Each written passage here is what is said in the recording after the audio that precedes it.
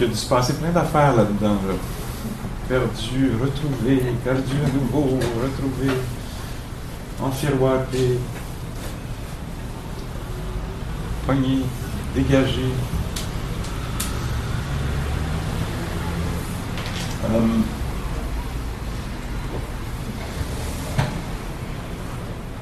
Une des choses, un des phénomènes qui peut être intéressant à observer, ça peut être pendant qu'on est assis là. Donc on est assis. J'aime bien, la forme est très simple. Hein? On est assis, il n'y a aucun défi. Peux-tu monter par-dessus cette affaire-là, traverser un truc dans la boîte, puis ressortir de l'autre bord? Non, il n'y a pas de ça. C'est juste comme on va rien faire.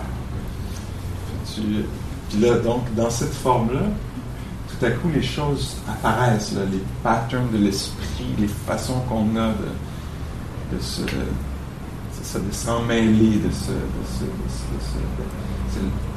sous l'emprise. On va être sous l'emprise de quoi? Alors, c'est intéressant de voir ça. Puis qu'est-ce que c'est d'être dégagé? Puis qu'est-ce que c'est ce rapport-là? Plutôt que de prendre pour acquis, ben oui, c'est moi, puis c'est ça, puis c'est moi. Qu'est-ce que c'est ça que d'être moi? Parce que je ne sais pas si vous aimez cette base, cette recherche-là, tout à coup s'intéresser au lieu de prendre pour acquis puis d'être obnubilé par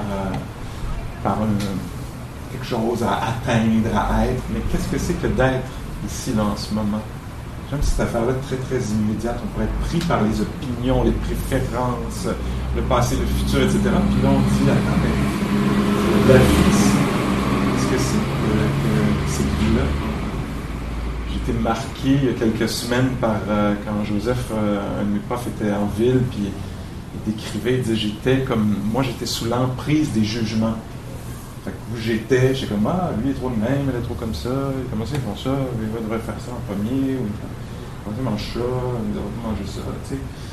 Comme, il dit, il y avait ça, ça a été quoi sa solution pour se défaire de cette tendance de l'esprit-là qui était enchaînante, hein, qui était asservissante, qui était stressante. Comment il a fait? Hallucinant. Il s'est rendu compte, il est devenu conscient qu'il voyait. Plutôt que d'être pris par le contenu de ce qui était vu, il est devenu conscient qu'il voyait. Puis il a été libéré de cette façon-là, de ses jugements. Tout à coup, c'était comme, pas tellement ce que je vois, puis ce que je voudrais voir plutôt, puis ce qui devrait être là, etc., mais voir. Voir. De la même façon qu'on découvre qu'on ressent le corps qui respire, on découvre lui de la même façon. Voir. C'est bien capoté, ce phénomène-là, de voir. Si on revient à ça, c'est extrêmement primaire. Puis pourquoi on fait ça? Dans les instructions d'il y a 2600 ans, il paraît que ça aidait à dégager. Qu'est-ce qui se dégage quand tout à coup je deviens conscient de voir? Je ne sais pas si vous arrivez à faire ça. C'est l'affaire la plus simple. C'est peut-être pour ça que c'est très dur.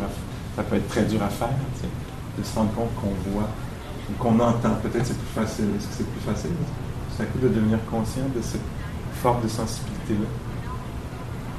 Des univers très, très différents. La vue, oui. Alors, de devenir conscient, qu'est-ce que ça fait? Entre autres, ça nous tire de...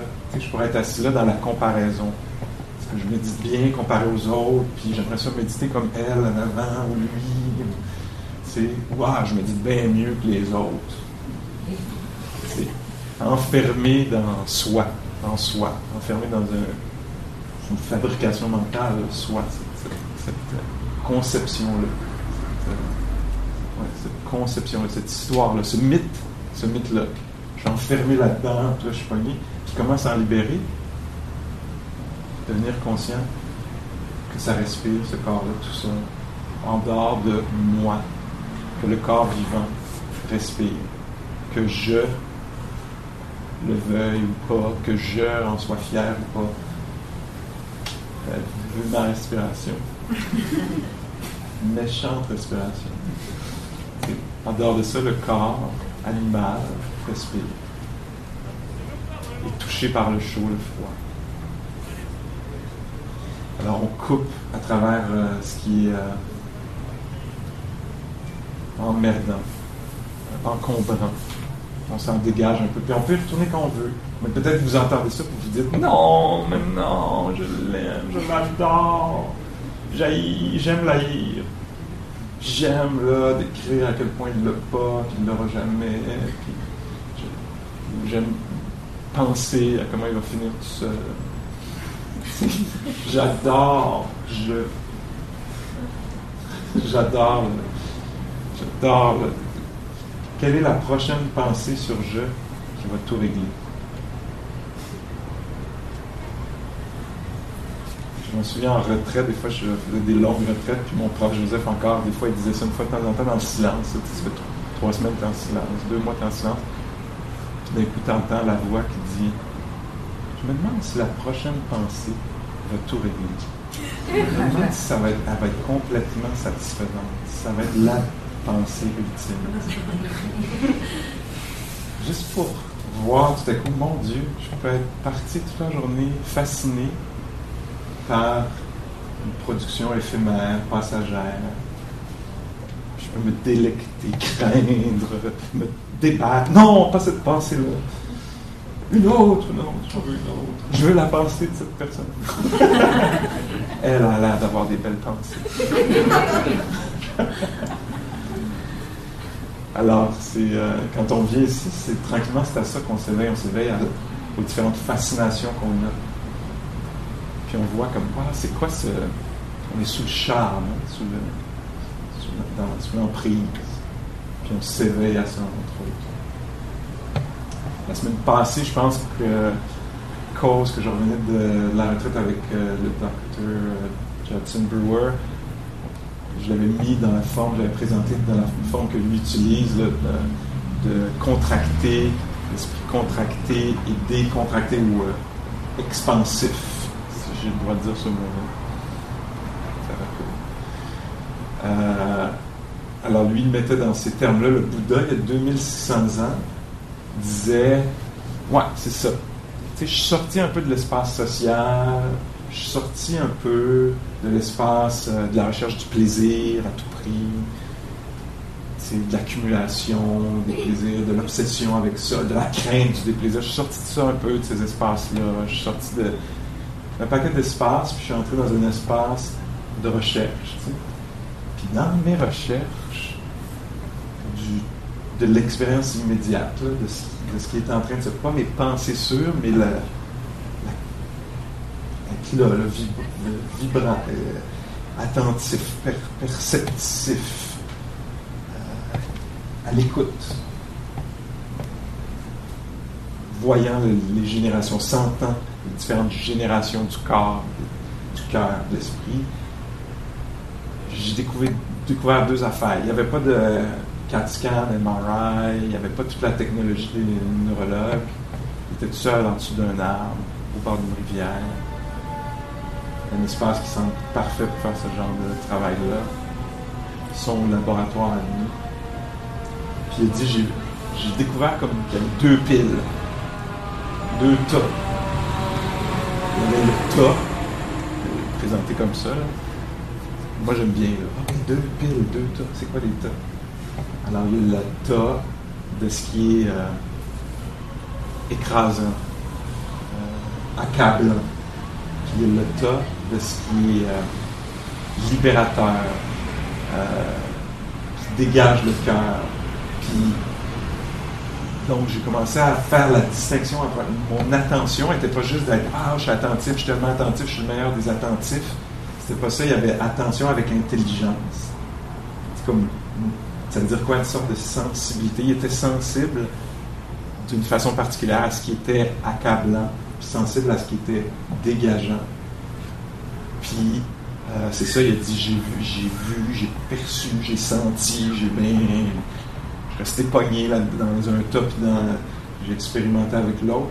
Puis là, je vois que c'est ça. Il y a 2 sortes d'états mentaux, de façon d'être attentif, d'être présent, d'utiliser son esprit, son cœur, je ne sais pas comment dire.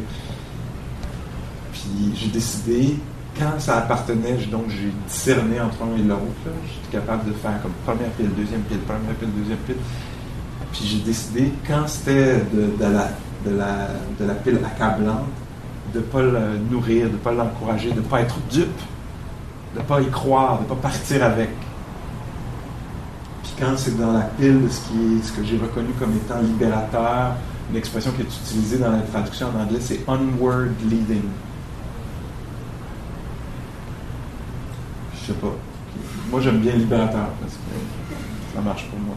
Qui libère le cœur, l'esprit, les autres, soi-même. Fait que donc, il a dit, j'ai discerné entre les deux. Puis à partir du moment où j'ai commencé à plus encourager le premier tas, puis à cultiver, nourrir, quand je le reconnaissais, les états mentaux qui étaient de la deuxième pile, les affaires, ça a vraiment été vite, mes affaires. Fait donc, qu'est-ce qui est contractant? Ben, nous, c'est ça qu'on fait quand on s'assoit ici. On n'est pas juste comme... On fait pas juste le faire, tu sais, genre 20 minutes, j'ai fait mes 20 minutes, check. C'est pas ça, on amène une certaine... Ben, on baigne dedans, les différents tas. Tu sais. Fait que si on est dans le tas de la comparaison, tu sais, qu'on est dans la comparaison, qui est dans le tas oppressant, à un moment donné, on va peut-être avoir cet éveil-là. Tu sais, ce ne sera pas conceptuel dans ce sens-là, on va pas... Peut-être qu'on pourrait se dire, ça c'est le premier tas. Ça va être plus vécu, ça va faire comme... Tu sais, mettons, là, que tu es assis ici, puis tu veux être au parc Jarry, dans les herbacées, au bord de ce truc, ou au parc La Fontaine, ou sur ta terrasse, ou celle d'un autre. Puis tu es assis ici, puis là, tu baignes dans cet état mental-là. Alors, on est juste là, ici, aucun défi, juste assis quelques minutes. Si je pouvais être dans les bras de Minou. On serait tellement bien, mieux dans les bras de Minou. Minou, qui n'existe pas, qui est un chat ou un être humain, un rêve. Puis là, je vais être là-dedans, Minou. Si le prof dit, santé, qu'est-ce qui se passe, êtes-vous enfiroipé ou êtes-vous libéré, à un moment donné, on va faire comme, c'est donc bien, c'est pas libérateur, je suis pris. Je sais pas, on pourrait découvrir que c'est le meilleur endroit où être. Là. Mais donc, les deux tas, c'est un peu, on pourrait penser qu'un est plaisant, puis l'autre déplaisant, puis ça s'arrête à ça. Ben, même pas. C'est plus subtil que ça, un peu. Il y a des choses libératrices qui ne sont pas nécessairement exactement plaisantes immédiatement. Comme par exemple d'abandonner l'obsession ou la fascination pour l'objet ou pour la pensée. Tu sais. Moi, les opinions, par exemple. Moi, j'adore les opinions. Des opinions sur tout ça. Il y a de la climatisation, on fait un peu de climatisation, pourquoi ils se sont au-dessus d'un pas, ils devraient plus au-dessus d'un pas. Moi, j'aurais fait ça ailleurs. Ils devraient être en campagne, pourquoi ils font ça à Montréal? Puis là, je peux être, tu sais, ça peut être très, très plaisant, mais un plaisir cheapette. Qui n'est pas libérateur. Hein. C'est de l'autre côté de ça, comment je me sens? Est-ce que je me sens dégagé? Pas. Ça va prendre beaucoup d'attention pour clarifier ça. Puis donc, c'est ça qu'on fait ici. Puis il y a des instructions, il y a des indications, il y a des propositions. T'sais, dans la psychologie bouddhiste, on dit comparer, par exemple. Mais tout ce qui est autour d'un certain je, là, ça risque d'être je dans le passé, je dans le futur. Le Bouddha disait, regarde bien, d'après moi, c'est un peu enchaînant. Je serai, serai-je, j'étais, étais-je, etc. Tout ça, sois attentif quand tu rentres là-dedans. Puis vois si c'est comme ça que tu veux utiliser ton temps. Je ne vais pas gronder, là, c'est pas ça. C'est vraiment question là, de voir pour soi-même. Est-ce que je veux être là-dedans ou pas? Quelles sont les alternatives? Peut-être que je ne sais même pas qu'il y a des alternatives. Dans la pratique, c'est ce qu'on découvre aussi. Le deuxième tas apparaît. Là, tout à coup, il y a entre je veux être ailleurs, puis je ne veux pas être ici, puis de quoi j'ai l'air à comparer aux autres. Entre ça, il peut y avoir un moment où il y a juste de lui. Du chaud, même peut-être du très chaud. Du chaud, comme même désagréable.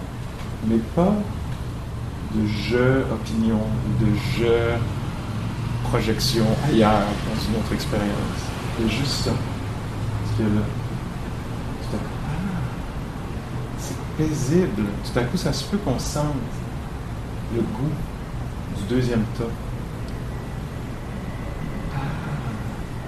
Là, il n'y avait pas de je eyeing, on dit en anglais. Il n'y avait pas de colonisation. Il n'y avait pas d'appropriation. Il n'y avait pas de... C'est ça, il n'y avait pas ce genre de... Il n'y avait pas ça. Il y avait juste des mains qui poussent, des orteils, des pieds chauds. De la présence, de l'attention, même de l'éparpillement. On va avoir de l'éparpillement, ce ne serait pas tellement je, mais de l'éparpillement. La matière du domaine public, là. La matière humaine, là, de la nature humaine. C'est un des gros morceaux. Pour moi, quand on embarque là-dedans, quand on commence à goûter à ça intuitivement, là, ça ressort ici, là, ça apparaît, mon Dieu, juste d'apparaître pour une seconde ici, là, entre 100 000 pensées autour de je, juste une accalmie. Ah, l'accalmie, goûte. Bon, peut-être. Pour moi, tout ça, c'est aussi l'espace du cœur qui s'ouvre. Tout à coup, le contentement. Si vous avez eu ça dans la première méditation, un moment où est-ce que juste l'expérience de la vie urbaine, de la vie humaine, là, dans la vie, l'expérience sonore.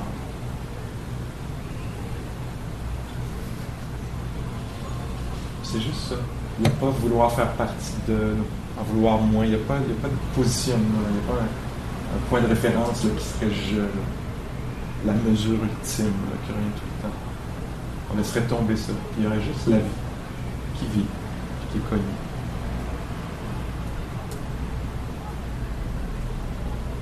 On dirait que c'est la porte pour moi qui s'ouvre vers le contentement, vers le... Si ce qui est rencontré est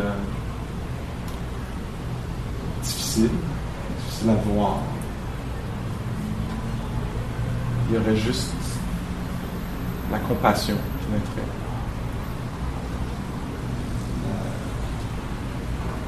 Je sais pas, en soi, par exemple, tu sais, je peux avoir un état puis ne pas vouloir le sentir. Je veux pas sentir ça. Puis tout à coup, il n'y a pas le je, mais il y a juste la perte, mettons. La confusion. Puis tout à coup, il peut y avoir juste ça, c'est même pas nécessairement agréable, mais ça a un aspect d'agréable dans le sens où il n'y a plus de lutte. Il y a juste un passage de fatigue, il y a juste découragement. On n'est ni dupe, ni pris, mais on n'y croit pas. Est-ce que vous me suivez un peu?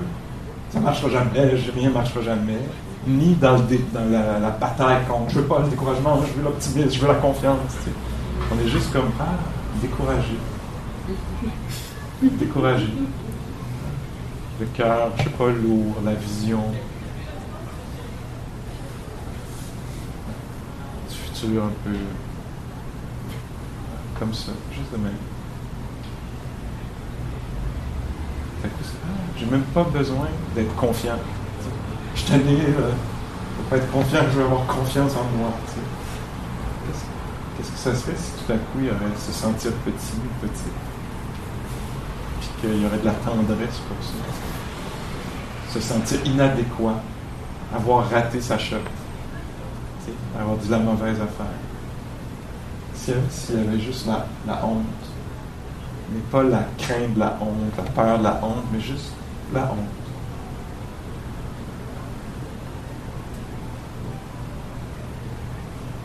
Mélanger avec un peu d'open. J'ai l'impression qu'on passerait d'un tas à un autre.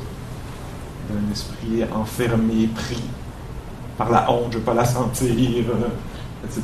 Dupe, je ne vaux rien, je ne voudrais jamais rien. Vers juste être conscient, pleine conscience. C'est toujours ça l'option, en fait. Être pleinement conscient de ce qui est en formation, en existence, ce qui est en train de se manifester. Questions, commentaires, nuances, oppositions?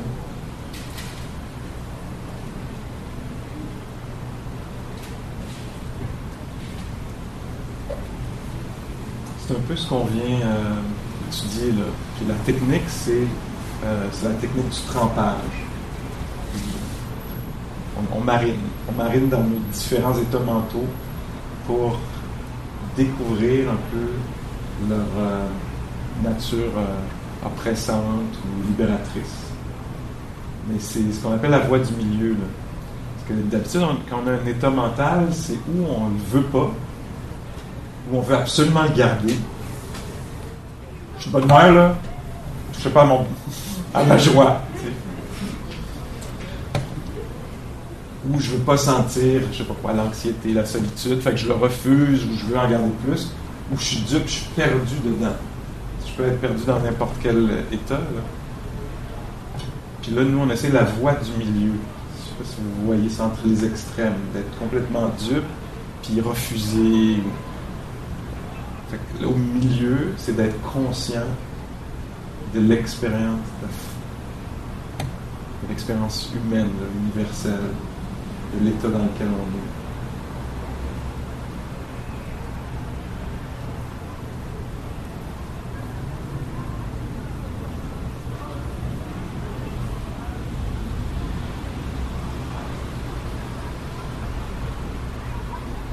Fait que l'idée, c'est ça, là, on parle vraiment de pratique. Tiens, je vais finir avec ça. Alors, on pourrait penser à ça, c'est bien d'y penser. On pourrait même avoir des opinions là-dessus. Tu sais, je pourrais me retrouver là, tantôt avec du monde, manger une crème glacée ou je sais pas quoi, etc. Puis avoir bien des opinions là-dessus. Puis ça serait des opinions. Ça n'aurait pas de valeur en soi, parce que vous comprenez? Ah non, moi c'est la pleine conscience. Moi, non, c'est la pleine conscience, ça solutionne tout, c'est ça, tu sais. Ou non, moi la pleine conscience, là, je t'allais à son cours, là, tu sais. Fait que je suis dans l'opinion. Non, mais je dis ça parce que je remarque ça. On va avoir des opinions, tu sais. L'opinion sur. Je sais pas, je pourrais avoir des opinions, mettons, sur la religion. La religion, là, ça a tout tué. T'sais, on était libre avant, mais ça a tout tué. Puis là, on est dans du dogme. On est pris. Ce qu'on appelle la pratique, c'est en action d'être éveillé, de le faire, en fait, en action. C'est pas d'y réfléchir, c'est pas d'avoir des opinions là-dessus, c'est pas de se définir comme ça. Ah, moi, je suis bouddhiste. Bouddhiste. Ah, c'est ça, cette philosophie-là. Ah non, ouais, c'est ça. Non, c'est pas ça. La pratique, l'intérêt, c'est dans le vécu. C'est en ce moment même. Comme en ce moment, moi je parle, pendant que vous écoutez. Comment on peut intégrer ça? C'est vraiment le seul truc d'évaluation, là. C'est est-ce que c'est appliqué ou pas? C'est tout.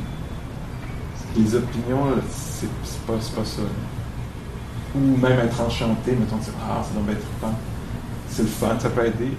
Mais l'idée, c'est comment est-ce qu'on peut intégrer ça dans notre vie? Fait que là, ça devient très real, tu sais, très... OK, là, je suis en train de partir un lavage. C'est ça que je fais dans la vie. J'attends la lumière. Dans quelle pile je suis? Dans le blanc ou dans mais, tu sais, comme en ce moment même. Là. Puis, en ce moment même, c'est là où l'éveil est, parce que c'est souvent là qu'on se rend compte, aïe, j'étais sous l'emprise de, je sais pas quoi, d'attendre que la lumière soit rouge. Je reviens souvent avec ça, tu sais. Mais, d'attendre, pouvoir dire mon truc. T'sais. C'est vraiment, c'est très, très, très, ça, pour moi, ça devient très ponctuel, immédiat, là. À chaque moment où je m'en souviens, là, qu'est-ce que je fais? C'est pas guilt tripping, là. C'est pas, j'ai encore pris. Non, je suis intéressé par l'éveil, passer d'un temps à un autre.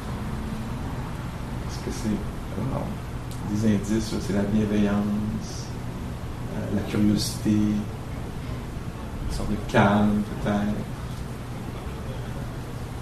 On est dans les eaux, là. Dès qu'on devient curieux de notre expérience immédiate, puis en vouloir un autre ou être pris dans l'état mental lui-même.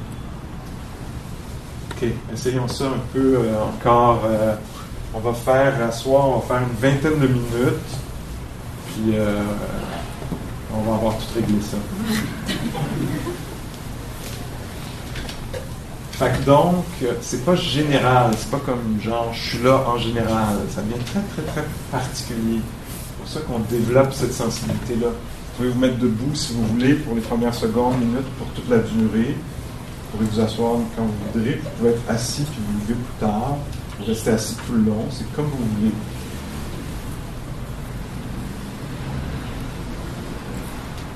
Les yeux peuvent être ouverts, fermés aussi. Ça peut être intéressant de pratiquer les yeux ouverts si on est habitué de pratiquer les yeux fermés parce que cette qualité-là de présence sensible, les choses deviennent vibrantes, on n'est pas blasé. Ça peut être fait dans les yeux ouverts, fermés, en marchant, en étant avec les autres, seul. Un état mental difficile ou dans une vie qui est facile ces jours-ci, si c'est le cas. Alors, où vous soyez en ce moment, ce sont des conditions qu'on dit doivent être très bonnes pour la pratique.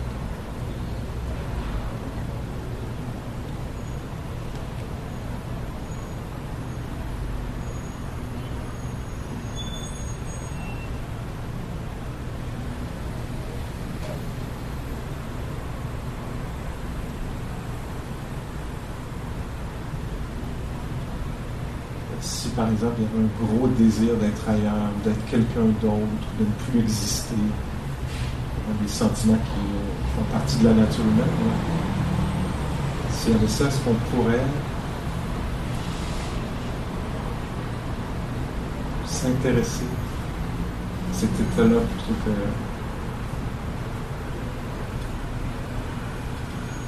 d'être absolument dupe, absolument porté, pris?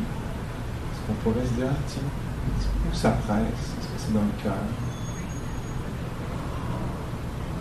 Qu'est-ce qui est désagréable? Est-ce que c'est le ton en soi? La façon que ça tend le corps en lui?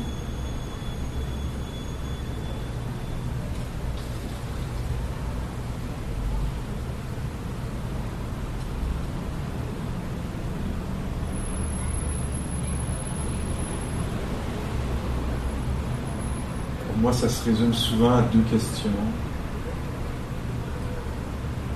Est-ce que ça peut être OK que ceci soit présent, la fatigue, les sons,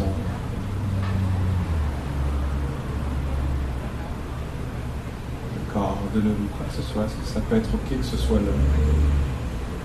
Est-ce que ça peut être connu tel que c'est?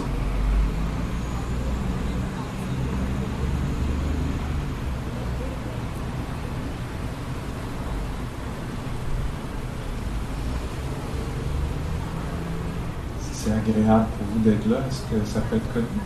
L'agrément, le plaisir, la simplicité, la connexion, quoi que ce soit qui soit vivant. Ça peut être connu consciemment.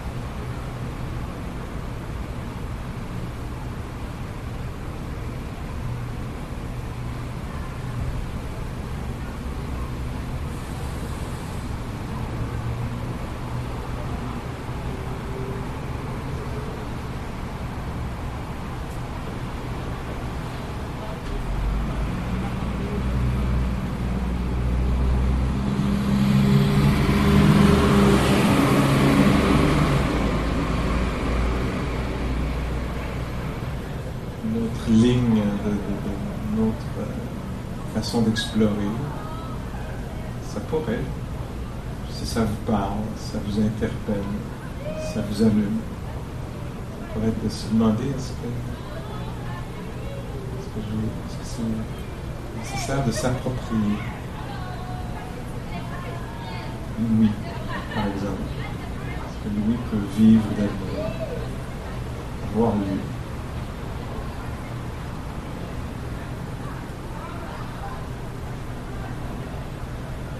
Ça peut être un phénomène naturel, oui, plutôt que quelque chose qui m'appartient.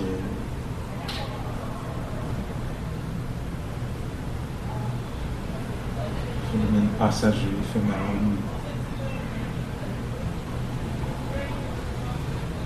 Même les sensations du corps, est-ce qu'elles pourraient appartenir à la nature? Pression, le picotement. Frais et chaud. Ça pourrait être des éléments naturels.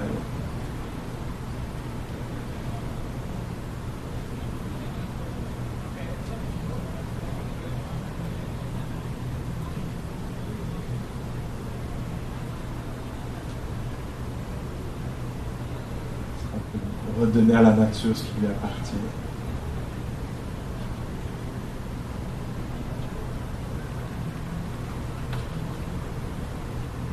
Même la conscience elle-même, est-ce que ça pourrait être un phénomène naturel? Plutôt que je me définisse par ça. Je suis conscient, ma conscience. La conscience connaît.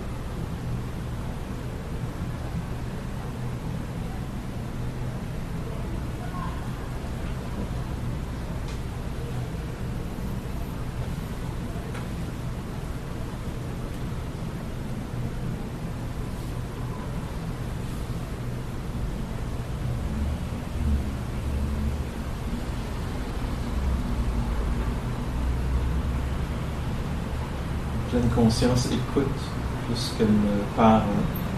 On n'est pas dans la réflexion, ça c'est une autre pratique. Dans la méditation,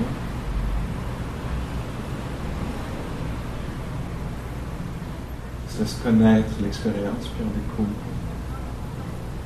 comment elle est enchaînante, libre, libératrice. Comment elle est perçue, reçue.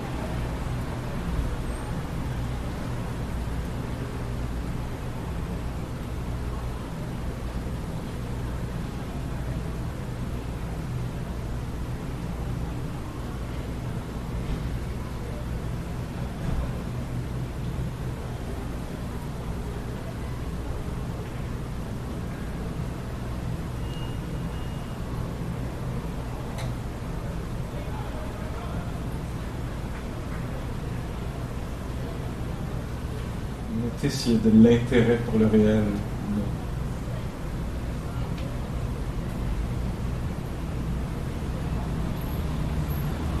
Il y a plus d'intérêt pour une histoire racontée, une expérience de fascination, et de devenir conscient de ça, sous l'emprise, accaparé.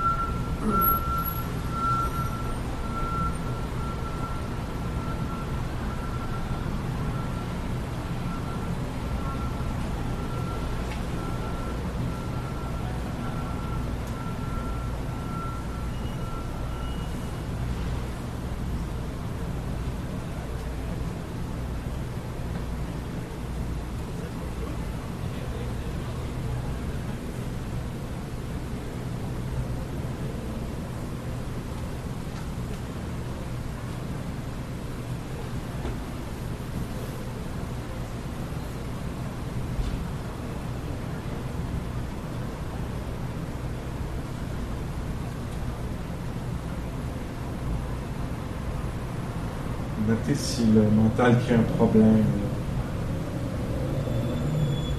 Moment, comme si quelque chose ne devrait pas être là, ou quelque chose d'autre devrait être vécu. Ça peut être OK que ce soit comme ça en ce moment.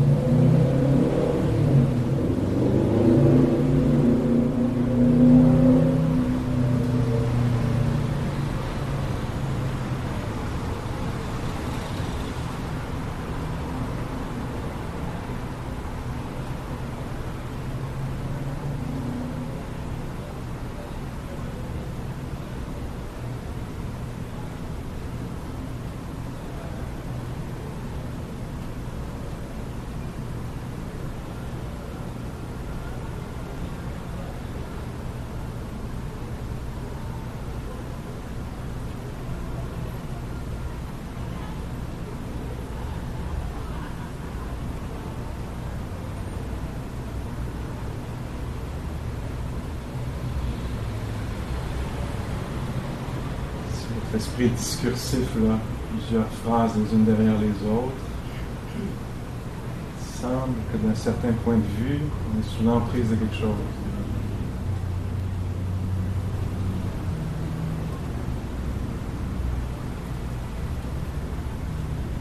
Une transe quelconque.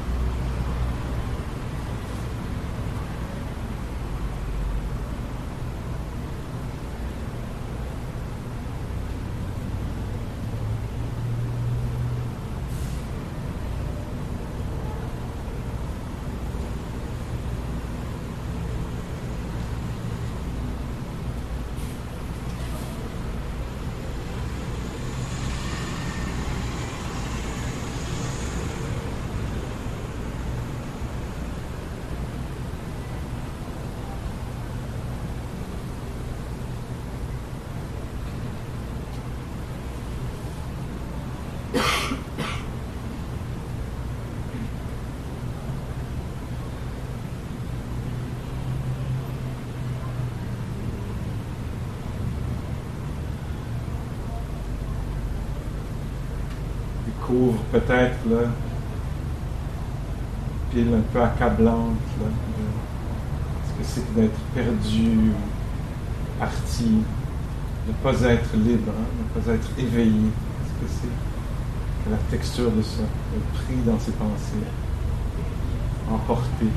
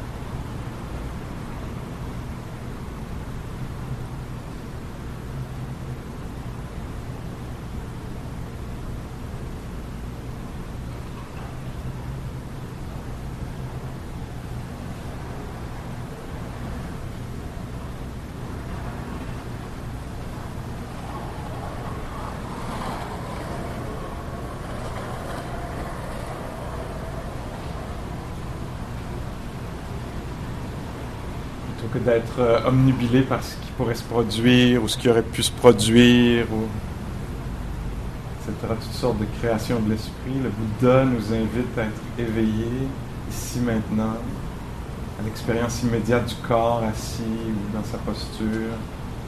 Ça peut être connu juste tel que c'est. L'expérience du corps respirant, entendant.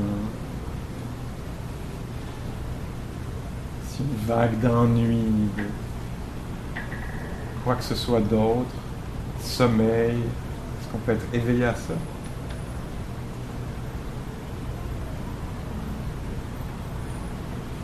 Une plage de calme, est-ce qu'on peut se laisser goûter à ça, connaître cette expérience-là, pour savoir si elle est enchaînante ou non? Calme. Tiens, la première ou la deuxième pile, en le vivant bien, on va pouvoir clarifier ça.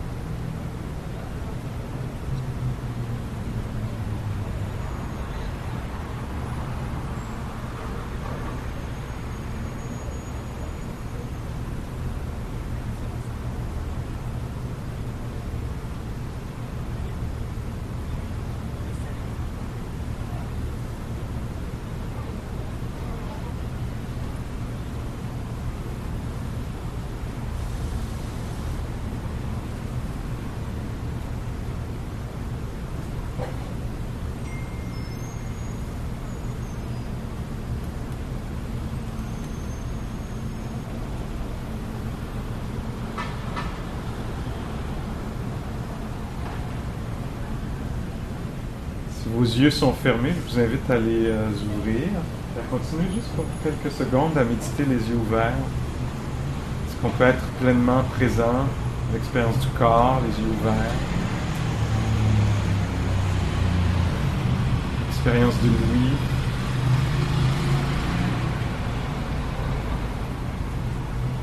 Même conscient de l'attention elle-même, de la présence, les yeux ouverts.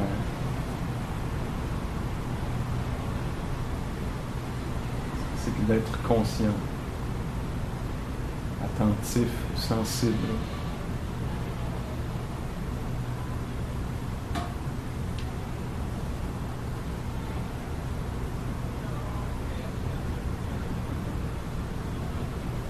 Moi, je vous encourage, si vous voulez, à continuer cette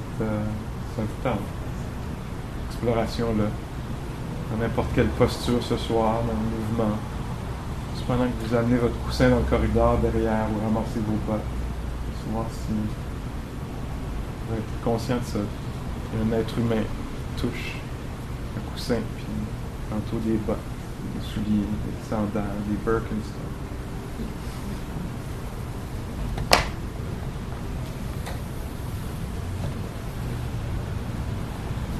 Mais qui sonne une cloche, qui entend une cloche.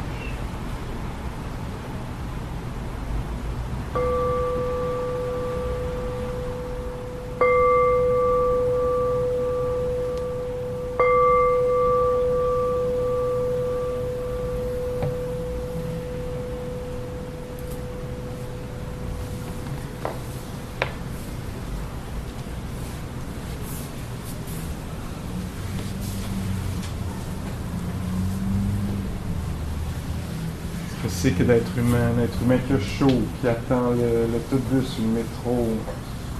C'est qu'un être humain devant la beauté, devant le confondant. On peut être intéressé par ça. Infuser une petite dose de curiosité dans l'expérience immédiate. Qu'est-ce que c'est que de ne pas avoir ce qu'on veut? Qu'est-ce que c'est que d'avoir ce qu'on veut? Qu'est-ce que c'est que d'être je sais pas moi, un voisin? Parent, un enfant, au moment où ces identités-là apparaissent, intéressé par ça. Alors, il y a plein de façons là, de faire cette exploration-là. J'espère que il va y avoir de quoi qui va apparaître pour vous cette semaine qui va être intéressant. La semaine prochaine, moi, j'y serai pas, mais Don Mauricio va être là. Et après ça, il va rester encore 2 semaines après, où moi, je vais être là à nouveau, puis après ça, c'est ça qui va être ça pour cette année, pour l'année scolaire. Okay. Et je ne sais pas si le dernier mardi, c'est un 3 ou un 4 juillet, mais ce mardi-là, ceux qui voudront, à 6 heures, ça pourra commencer avec un pique-nique dans le parc. Bien entendu, s'il fait beau. Puis après ça, à 7h30, on viendra pratiquer ensemble. Ça vous tente de faire ça, de vous ramasser avec les autres, puis de célébrer une année complète de pratique de septembre à juillet, même si vous êtes arrivé à la fin juin. Vous avez le droit de célébrer ça. OK, merci beaucoup pour votre participation, votre attention, votre contribution. Puis en sortant, vous allez voir qu'il y a une boîte, puis un bocal. Le bocal, c'est pour soutenir Wanderlust ici qui nous accueille. Puis la boîte, c'est pour soutenir le prof. Qui vit de ça. Puis jusqu'à date, ça fonctionne. Alors, merci de ça. Okay.